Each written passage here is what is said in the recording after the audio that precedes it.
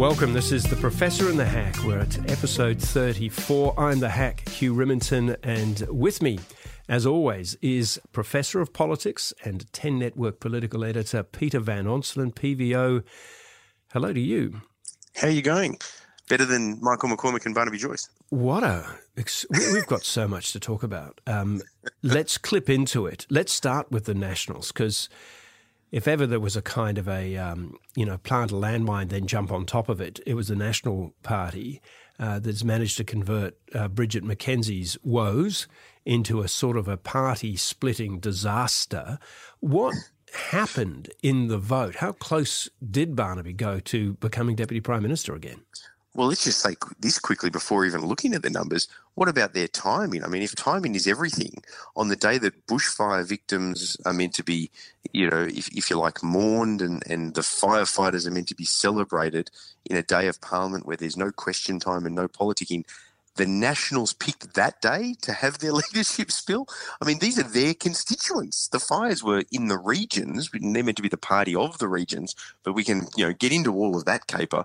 I hear that it was 11-10, but the Barnaby Joyce camp are much more wedded to that number than the Michael McCormick camp. The Michael McCormick camp are trying to argue it was as far out as 15 versus 6, but there's no way that it was that high. The issue is whether it was 11-10 or maybe 12-9 when you look at the individuals. But the wider point for me is how silly is it that they don't release the numbers? Labor does, the Liberal Party do, the Nationals have a whip and one scrutineer agreed by both sides. Nobody else in the party room gets told what the numbers were, so it doesn't leak from them. And the whip and the scrutineer are sworn to secrecy, and then they destroy the ballots. So what this means is it leaves open, far from being a situation which leads to greater stability, because the numbers aren't known. It just leaves it open for people to speculate and bicker over what the numbers might be, how close Barnaby got to Exactly. it, whether that's an encouragement for him to have another crack. What is he going to do? Well, I think he'll go again if he thinks he's got the numbers. So he thought he had the numbers last time. It was interesting, the night before, even the Prime Minister's office thought that Barnaby Joyce had the numbers. That would have been a bad night for them. They might have drunk themselves to sleep collectively.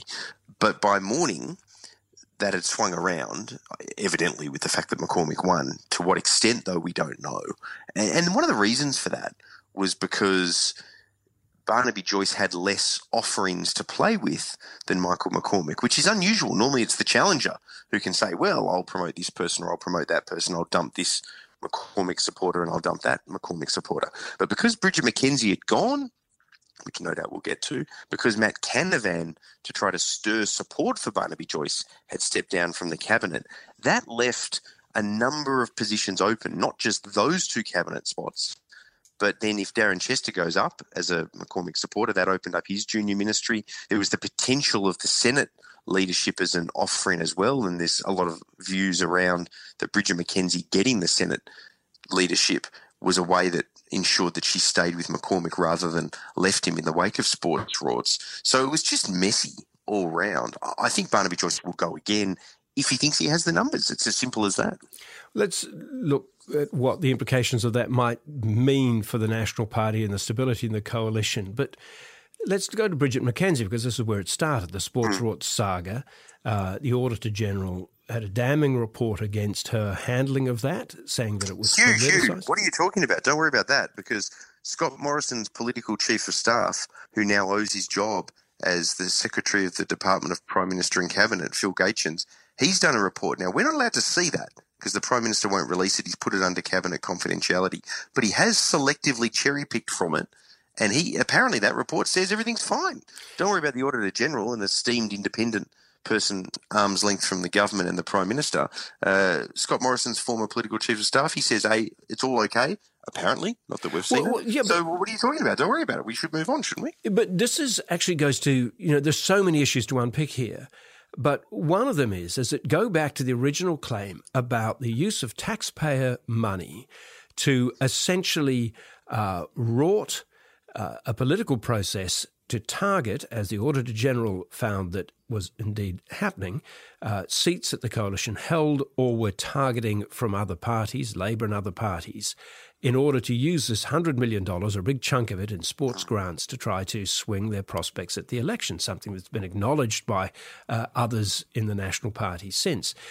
There is no sense of shame over this, which means it must surely happen again, because it was a technicality that took out Bridget McKenzie, and then while she is necessarily now flung from cabinet by having to stand down, the very first act of the National Party as the dust settles is to retain her as the party's leader in the Senate. It's extraordinary, and let's.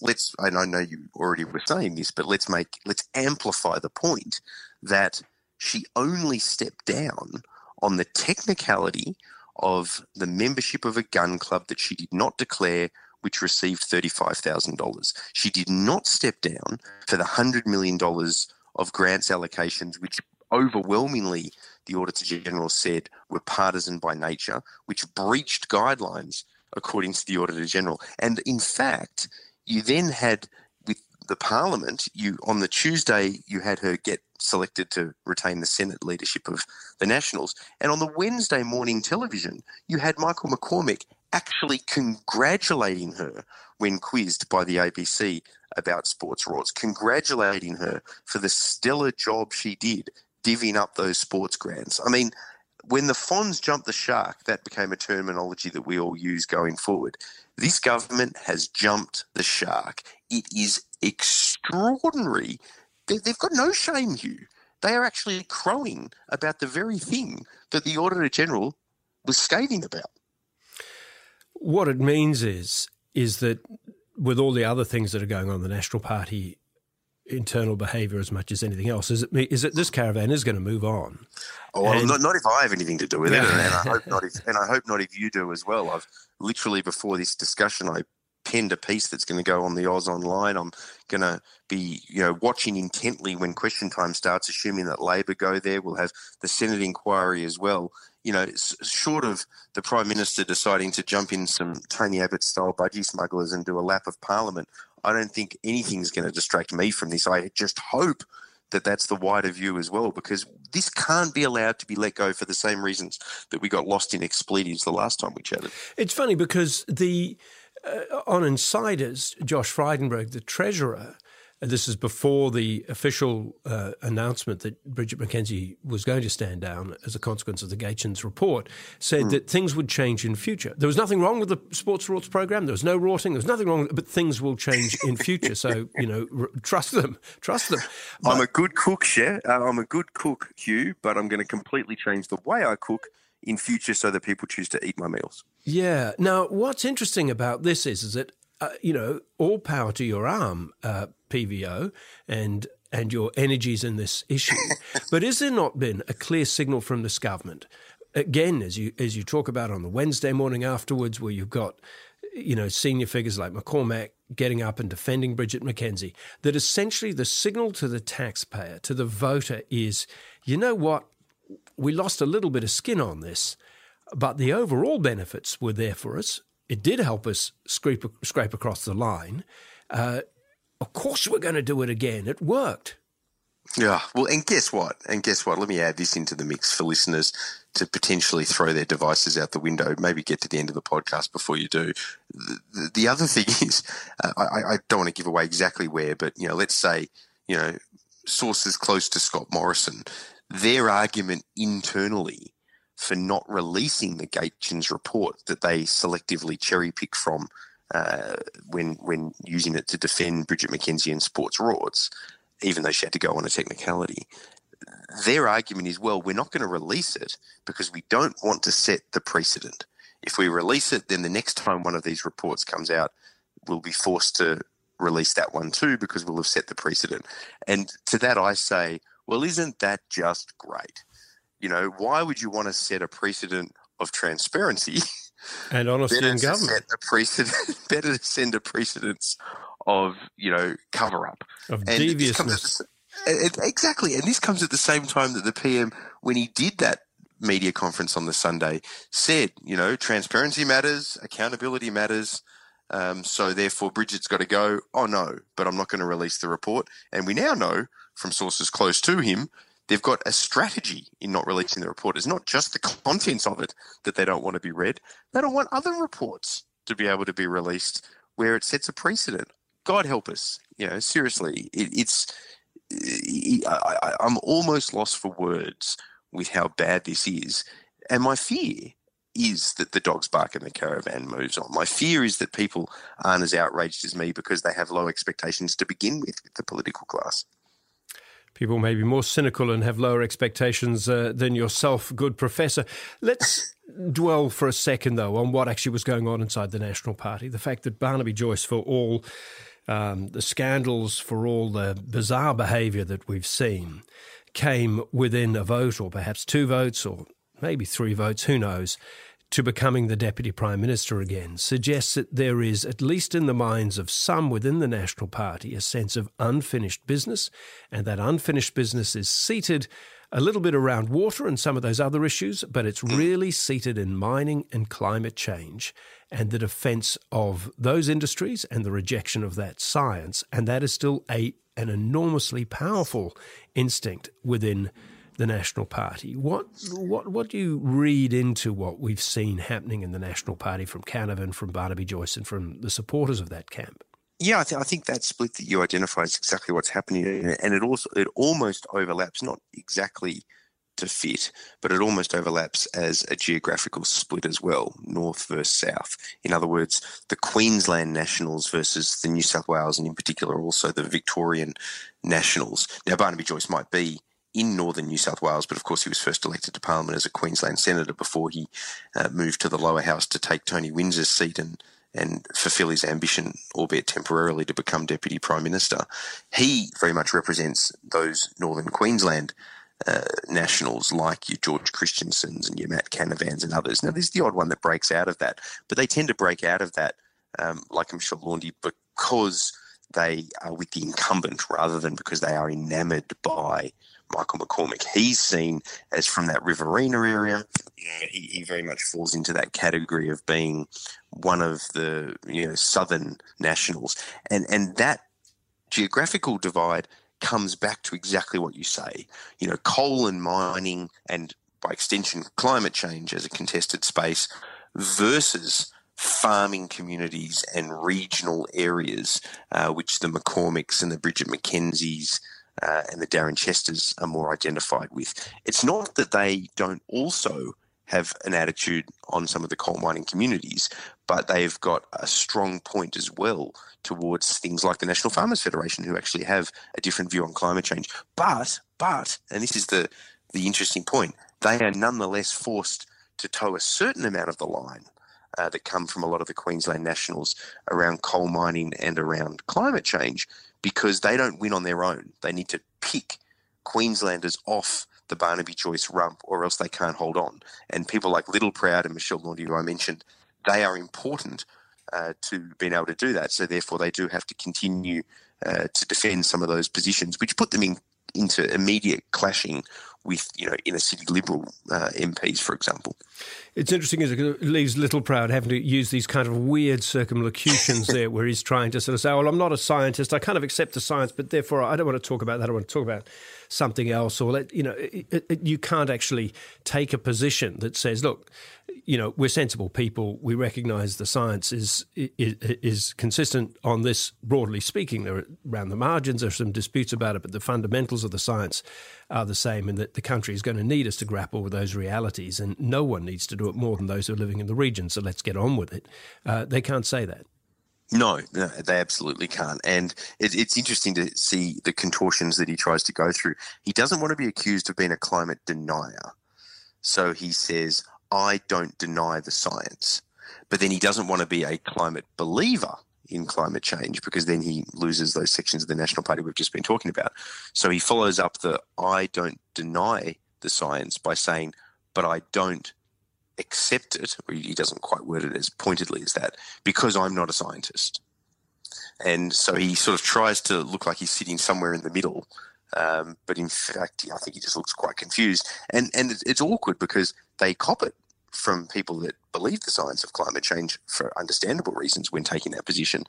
But they're also at risk, as we see from the challenge that came from Barnaby Joyce and co., from those that actually wholeheartedly have a problem with the science and are openly prepared to say so because they call out the weasel words.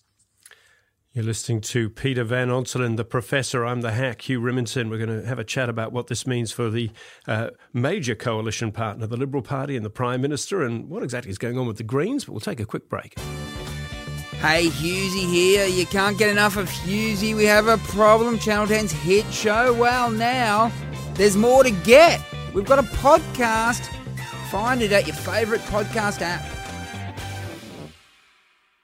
Welcome back. This is The Professor and the Hack with Professor Peter Van Onselen, the Network 10 political editor. I'm Hugh Riminton. I'm the hack.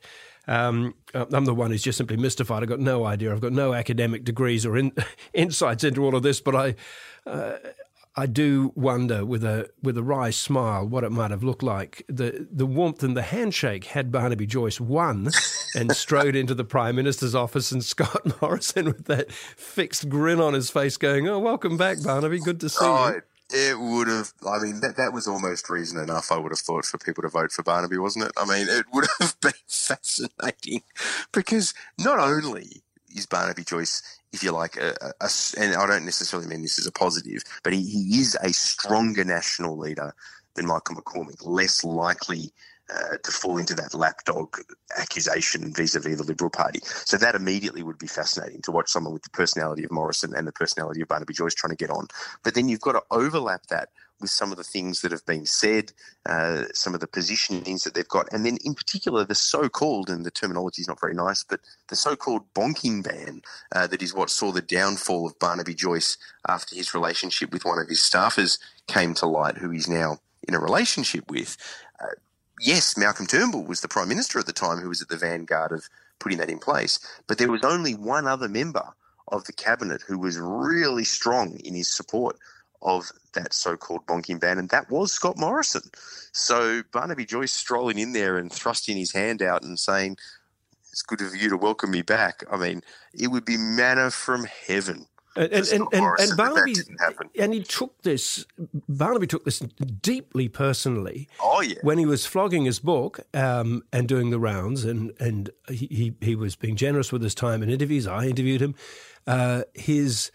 He had a good relationship with Malcolm Turnbull, but that had utterly fractured, and his loathing for Turnbull at that stage was completely palpable because he felt as if that bonk ban had been a low blow, had been directed against him in a way that was, publicly humiliated him.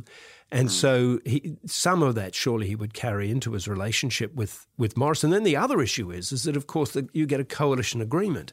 And given that it's not impossible that in the term of this Parliament, Barnaby may have another crack, the circumstances might arise, and he is walking into that office with Scott Morrison, there is this thing of the coalition agreement. Can you explain for us what is a coalition agreement? Why does it matter? And how would Barnaby, if he was to become leader again, drive his issues in such a way as to make life almost impossible for Scott Morrison? Well, the first thing to say is that the coalition agreement is always secret from public view. They never release it. It's a little frustrating because it means that we don't know what deals are done. But they're both private organisations, the Liberal Party and the Nationals, so they have a right of sorts to not reveal it publicly. I would argue against that, but you go on. As I'm about to say, even though I think the public has a right to be frustrated by that, because of course they are sort of quasi-public entities as a result of being political parties. But they run the country, for heaven's sake. They should reveal what their rules are. Yes, no. Look, I think they should reveal it, but I'm just sort of saying, if you like, as two private organisations, technically they have a legal right, is probably the better way to put it, of not releasing it. But anyway, they don't release it, so we don't know what's in it, but they often refer to it a little bit the way Scott Morrison referred to the Phil Gations report without releasing it. You know, they cherry pick from it and highlight what they choose to, those who actually are aware of what it is. It's a negotiation between the two leaders. But surely if Barnaby was to come back, given that he would have come back on what clearly was a strongly climate skeptic, climate denial, pro-mining basis. That's the whole platform on which he's resought the leadership of the National Party. Let's assume he's got it. To change it. And so he would look to use that in his new leadership to tie up Scott Morrison further, tie up his freedom of movement on the issue of climate change. Look, I suspect that's right. But the interesting thing is, even if it didn't specifically change the coalition agreement, what it would change is the dynamic anyway, because the National Party under Barnaby Joyce, particularly the second time round, I think he would be very heavily inclined to take on the Liberals quite openly in a way that they tend to be more likely to do in opposition than they do in government. You know, usually the Nationals are quite loud with a fracturing risk to the coalition in opposition, but then they become quite subservient in government. We saw that particularly through the Howard years as the precedent. Before that, of course, you had incredibly strong figures in government for them, you know, in years gone by with your Nixons and your Anthonys and all the rest of them, you know, right through time, obviously Blackjack. But more recently, the Warren Trusses and through the Howard years, you know, even figures like Tim Fisher, who were well regarded, but particularly someone like an Anderson, they really were seen as much more subservient to the Liberals than their predecessors had been. Barnaby Joyce would be a return to the older history rather than that more recent Howard history, and that would be awkward and uncomfortable for Scott Morrison in their personal interactions, but also, as you point to, Hugh, in their policy interactions, absolutely. So it may never happen, of course. Barnaby may always be thwarted in that ambition that he plainly still holds to get back into that office. But if you look at the broad issue of the day, which is about climate policy, it plainly is seen, including in the so-called blue-green seats, such as Warringah, which Tony Abbott lost at the last election, but also Wentworth, which was temporarily lost to the independent Karen Phelps, the challenges that are going on in some of those inner Melbourne seats that are held by the Liberal Party that are coming not from the Labor Party but from greenish candidates. There is what this summer has shown us is that there is much more round the kitchen table conversation about climate change and its realities and the costs across the economy, across the community as a result of a warming planet. But there is no resolution politically on a path forward. And Scott Morrison seems somewhat struck, it seems to me, with the headlights in his eyes, having to make some sort of gestures that he's going to evolve the policy, but at the same time not in a position where he wants to put at risk gains that he made in Queensland at the last election or put at risk the coalition with the National Party. Oh, absolutely. And it's interesting, though, because Scott Morrison, I think we've talked about this before, in Queensland with the merging of the parties under the one banner of LNP, it's easier for the right Liberal Prime Minister at the right moment in time to campaign successfully in Queensland, not just on behalf of Liberals, but also on behalf of Nationals, because they're under the one party banner. So when Barnaby Joyce was Nationals leader and Malcolm Turnbull was Prime Minister, you wanted Barnaby Joyce to be the face of Queensland, particularly North Queensland, and he managed to hold all those seats as Malcolm's Liberals went careering backwards in 2016. But when you then saw the shift to Michael McCormack, he does not play well up in Queensland in those communities, and he became a lesser figure up there. But Scott Morrison did. I don't know that he still does, but he did at that point play well up there, particularly in contrast to Bill Shorten. So he became like the quasi-leader, not just the Liberal leader, across all of those seats on the campaign trail. But with his star having faded, and this is a bit of an underlying issue around what's happened in the Nationals, with Scott Morrison's star having faded on his return from Hawaii, his butchering of the handling of the bushfires initially, and him losing a lot of political skin, he doesn't have the cachet up in North Queensland that he once did, even just as a retail politician. They no longer have Joyce. McCormack doesn't play up there either, and that's why a lot of those figures got agitated. And as Barnaby Joyce has said publicly, they were coming to him. I don't doubt that he was courting it, but they were coming to him about pushing for a spill, not just the other way around. And I think those realities of what's changed around Morrison has had a pretty important background impact on that. So who stands ready to take advantage of that, assuming those underlying issues are not resolved in one way or another before the next election, will it be the Labor Party or will it be parties further on the right? Really good question. I think both, but they don't necessarily feed off each other, do they? So Labor will be hoping to take advantage of it if it's just a throw your hands up in the air, we need to turf these guys out attitude. And if Anthony Albanese continues to do what he's been trying to do and walk more of a centrist line on some of these issues like Adani, he risks his left flank, perhaps even more so now that Adam Bandt's Greens leader, which no doubt we'll get to in a sec. But it also does work for the Pauline Hansons and One Nation, definitely, and the Bob Katter Party perhaps as well, even though he's just handing over the leadership of that to his son. You've got to remember, yes, we have a preferential system, so votes come back to the major parties. But if too many votes from primary vote allocation bleed from Liberal and National candidates to right-wing parties, they never all come back. There's always some flow to the other side of politics. And that would be the thing that would worry Scott Morrison and indeed at the moment Michael McCormick. You mentioned Adam Bandt. The Greens, of course, in the polls are riding high, higher than they've been for a long time, about 13% on News Poll. Hardly surprising that, after the summer that we've had. Richard Di Natale standing down. He was a man who argued early on in his leadership that he wanted to reach across the aisle, to negotiate across a whole range of issues, to be more centrist. Adam Bandt, not that personality. What is he going to do? I personally don't like the Greens shifting from Di Natale to Bandt, because what I liked about Di Natale was that he had that slightly more Australian Democrat feel of, as you say, reaching across the aisle, trying to not always be a protest party of the left, but be prepared to negotiate other positions. And often they were actually leading the pack on things which both major parties eventually came to, like the Royal Commission into the banks, for example. But I liked that about him, that a lot of Greens who were more radical thought he wasn't radical enough. I actually found that a positive feature for the workings of the Parliament and the Senate. Now, having said that, though, electorally, if the Greens don't have the ambition to rise into more than what they are as a protest third party, if they don't have that ambition, Adam Bandt's probably a better player for them. The Liberals will be glad for the switch from Di Natale to Bandt, because that'll help get rid of the Green threat in some of their inner city seats, I think, because I think Bandt will be too radical for some Liberal voters who are environmentally orientated and might be okay towards someone like a Di Natale. It's an interesting threat as well for the Labor Party, because Bandt will really rabble-rouse on the left, and Anthony Albanese will need to be conscious of that. It gets very difficult for Labor, because if they do find themselves in a situation where they have to do, as Gillard did with Bob Brown after 2010, some sort of accommodation with the Greens.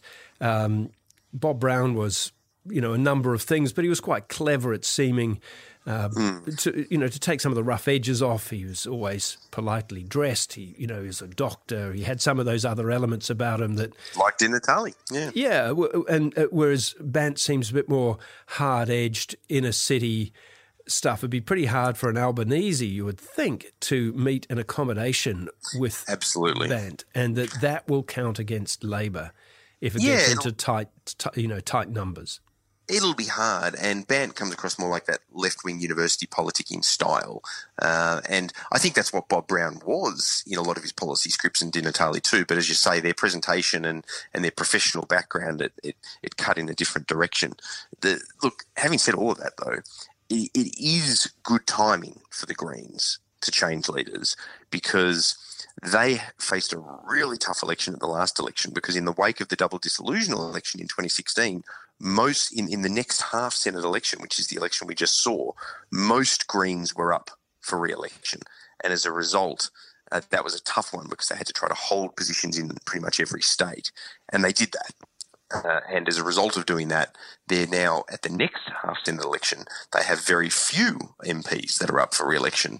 So they can't really go backwards. They can only gain seats and perhaps therefore gain the balance of power in their own right. So Di Natale is handed to Bandt far from a poisoned chalice. He's handed to him an opportunity to be seen as electorally successful in his first electoral outing, which is important, because it means that he won't just suddenly be, if you're like thrown on the scrap heap of electoral failure after the next election. The challenge, though, is having a leader in the lower house. He's their only lower house rep, and all of their strategizing and heavy lifting in a policy sense goes on in the Senate. And now, of course, their leader's not in the Senate. But they've got so many deputy leaders who can take that over. Just before we go, PVO, I sat on a plane coming up from Melbourne with an old mate of mine who's kicked on. She now runs. She's a big heavy hitter in talent management and brand management and all the sort of arcane science of this. Now, she revealed something to me which I thought was fascinating in political terms, and that is that if you're trying to get like a huge advertising campaign underway and you want someone to front it, and they'll come up with a list of names, a short list, 4 people or whatever, they'll then get a focus group, and they will ask that focus group, do you recognise this person, that person? And of course, if they don't recognise them, they're not going to get that brand. But then everything else turns on the next question, and that is, would you want them for a neighbour? And it's remarkable that the ones who people in the general population like or would consider would be someone that they really like as a neighbour is the people they feel most warmly to. So Scott Cam, for example, from The Block, people like the idea of having Scott Cam as a Hamish and Andy. Who wouldn't want Hamish and Andy as a neighbour? There'd be parties and they'd invite you around and that'd all be cool. Some people are seen as a bit up themselves. They wouldn't be the ones who'd come and help you out if your kid was sick to, get the other kid off to school, whatever it might be. But in politics, it reminded me of the famous analysis that said in the US that the leadership, the presidency, had always gone to the person who most Americans would prefer to have at their barbecue. Clinton, yes, over George Bush Sr., Bush Jr. over John Kerry, Obama over, John McCain, etc. Who do you want most at your barbecue? And so just to apply this briefly, Scott Morrison, looking at that, won the 2019 election on this analysis because people felt that he would be more fun at a barbecue or perhaps a better neighbour than Bill Shorten. This is very reductive, I accept that. Has a bit of his neighbourliness been knocked off with the Hawaii trip? And who would be the best neighbour in the minds of Middle Australia across our current field? Well, if it's just straight up Anthony Albanese versus Scott Morrison, I think Albanese was always going to be more competitive as a better neighbour than Bill Shorten was to Scott Morrison. But then when you throw in, as you say, post-Hawaii and post the fires response and some of the outing of his sort of perceived or otherwise arrogance and failure to admit wrongdoing, I think that he's taken a huge hit on the categorisation of would you want him as your neighbour. He perhaps comes across now as the kind of guy that if you invited him over to the barbecue, he's the bloke that takes over and insists on grilling the meat and then perhaps even burns it as well and then won't take responsibility for it when that happens. I don't know that he quite has the same feel as the good neighbour that he had when people were making that choice against Bill Shorten. Yeah, Felix Albo's, in person, a very agreeable guy. He's very, very well liked across both sides. Has become a little bit more wooden and cautious, I think, since he's taken the leadership. Maybe. Yeah, I think that's true. But it is politics, of course. Not always do good neighbours become good friends. We'll see how that one plays out. Professor Peter Van Onselen, great to talk to you as always. Talk again next week.